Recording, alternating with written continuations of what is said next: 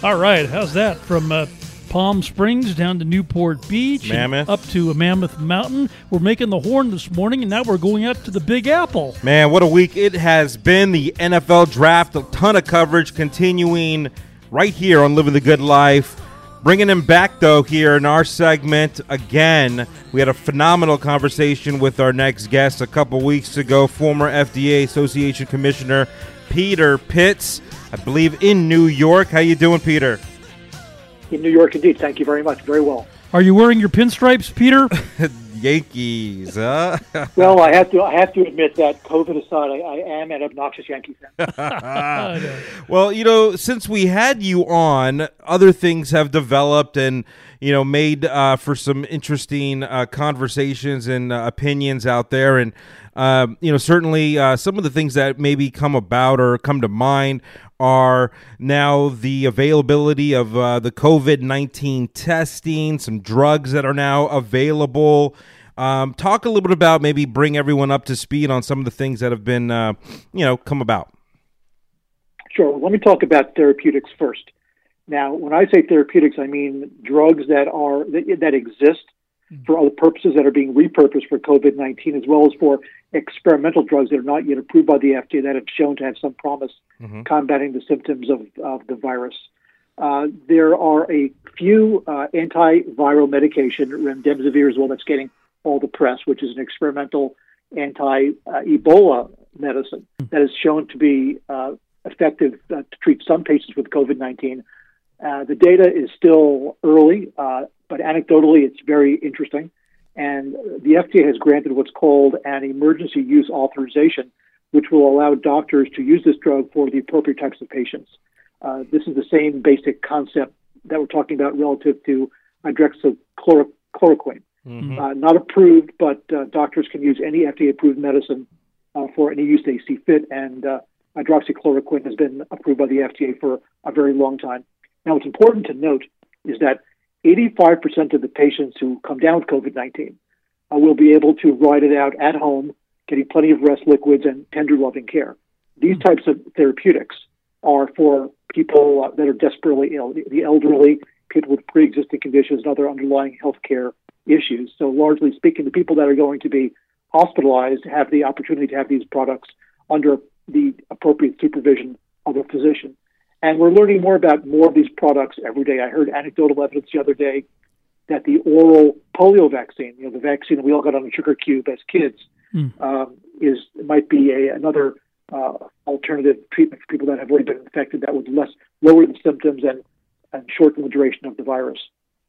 But these are for people that are very ill, not for everybody. Gotcha. Relative to what's called convalescent plasma, the antibodies in the blood of people that already have the disease. Studies are showing that it's not going to provide total immunity, but it will provide a certain degree of immunity. And those type of tests and studies are ongoing right now, and that's very promising because that could really allow us to turn COVID-19 from a deadly disease into a manageable disease, where people basically get sick for a couple of days and then get back up and can get on with their lives. That's enormous. It changes the whole strategic view of what COVID-19 is. Now, relative to testing, there are really two types of tests. The first is the test to see whether or not you have COVID. And that's very important, especially right now, because we want to understand from real-time data how we're doing. And the president has said, and I agree, that no state should really go back to normal activity until it has 14 consecutive days of decline of new COVID cases. So testing there obviously is crucial, and wide testing as well.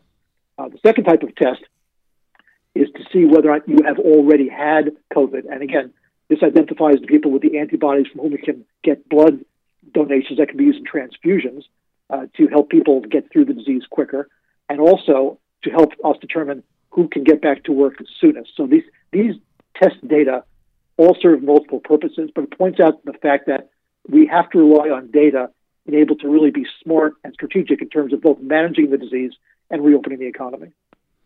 Peter, we're stuck here in Los Angeles, and there's been lots of controversy with, 3 weeks ago, the smaller numbers in terms of COVID victims, if you will. And then USC came out with a study a few days ago. Are you familiar with what I'm talking about? I am, yes. Well, I think the proposition is that if you don't test anybody, your numbers look great. Right, yeah. We're learning that large scale accurate testing is in fact going to show us more cases than we suspected. Right. And while that's not news we want to hear, it's news we have to understand. Mm. How readied or available how is the availability right now today when it comes to being tested for COVID? Like if I were to just go to my doctor because I'm just feeling like I've got it, I can't deal with it anymore. Will it be completely up to him or her or my physician, or do I really have to? I mean, should I even go there? I mean, like honestly, a lot of people are wondering right now how available are these tests, and what about these at-home tests that we've heard about? Sure. Well, relative to testing yourself to see whether you have COVID now. There are not enough tests, to be quite frank. We're working hard and fast to get these things manufactured and out to the places that can give them. But right now, because of that shortage, you don't want to get tested if you have no symptoms. Gotcha. Because that gets in the way of diagnosing and helping people who are ill right now. Now, what's interesting is about 50%, possibly less, but somewhere around the 50% mark of everybody that gets infected with COVID will be asymptomatic. They'll have no symptoms. Mm-hmm. So you may actually have no symptoms and not get tested, and that's not good. So, that's why as we have more tests available to us, more and more people have to get tested. That speaks to the USC study, where when we start testing people who are asymptomatic, you find out the bad news that they are in fact infected. But that's important information to know. And the same holds true for the antibody tests, to see whether or not you've already had the virus. We're developing better tests, newer tests, faster tests, and hopefully a test that's under development right now that would kind of be an at-home pregnancy test. You can actually do it at home, which is the best of all possible worlds. But you have to do it right. I mean, the only thing worse than no data is bad data. We're talking to Peter Pitts, former FDA Associate Commissioner, back with us here. I mean, things it seems to be that, I mean, we're in Los Angeles, you're in New York, people are just, they can only assume or get the information they get by watching the news, but it seems as though the numbers have gone down, but we're hearing now all of a sudden that, hey, watch out, come this fall or winter, it's going to get a lot worse. I mean, this is putting the fear in so many people. What's your take on this? Well, I don't think that fear is a great motivator here. Will we see a second wave of COVID-19 infections? We will. That's the way viruses work. But we have to put in place our sophisticated disease management tools. Well, first let me mention that the people who are going to be hardest hit with the next wave of COVID are people that weren't hit the first time around. Now, that seems to make common sense, but think about that. That means that all the people now that are saying, what's the big deal? Nobody's sick here. Let's go back to work. They're the people that are going to get slammed first. So they have to learn from the experience of LA and San Francisco and Chicago and New York and Boston as to the strategies that we put in place. You have to prepare for the worst and hope for the best. And for example, I mean, you have to have right now, as we start going back to work, sophisticated disease management tools such as staggered work hours, so we're not all commuting at the same time. Because in LA you're in your cars, in New York we're on the buses and subways together. We have to keep those means of transportation as thin as possible to maintain social distancing.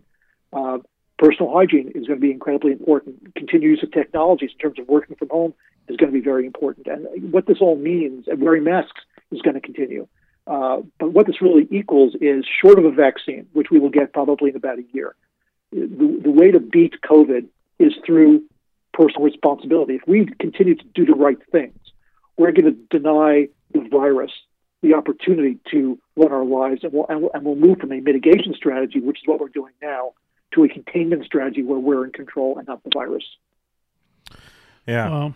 So much to digest. That's crazy, yeah. I mean, obviously that herd immunity that we spoke about briefly is something that it's on people's mind, because certainly that could potentially help people in the long run. You bet. I mean, obviously, we're still learning about COVID-19, how it operates, what it wants, what works and what doesn't work.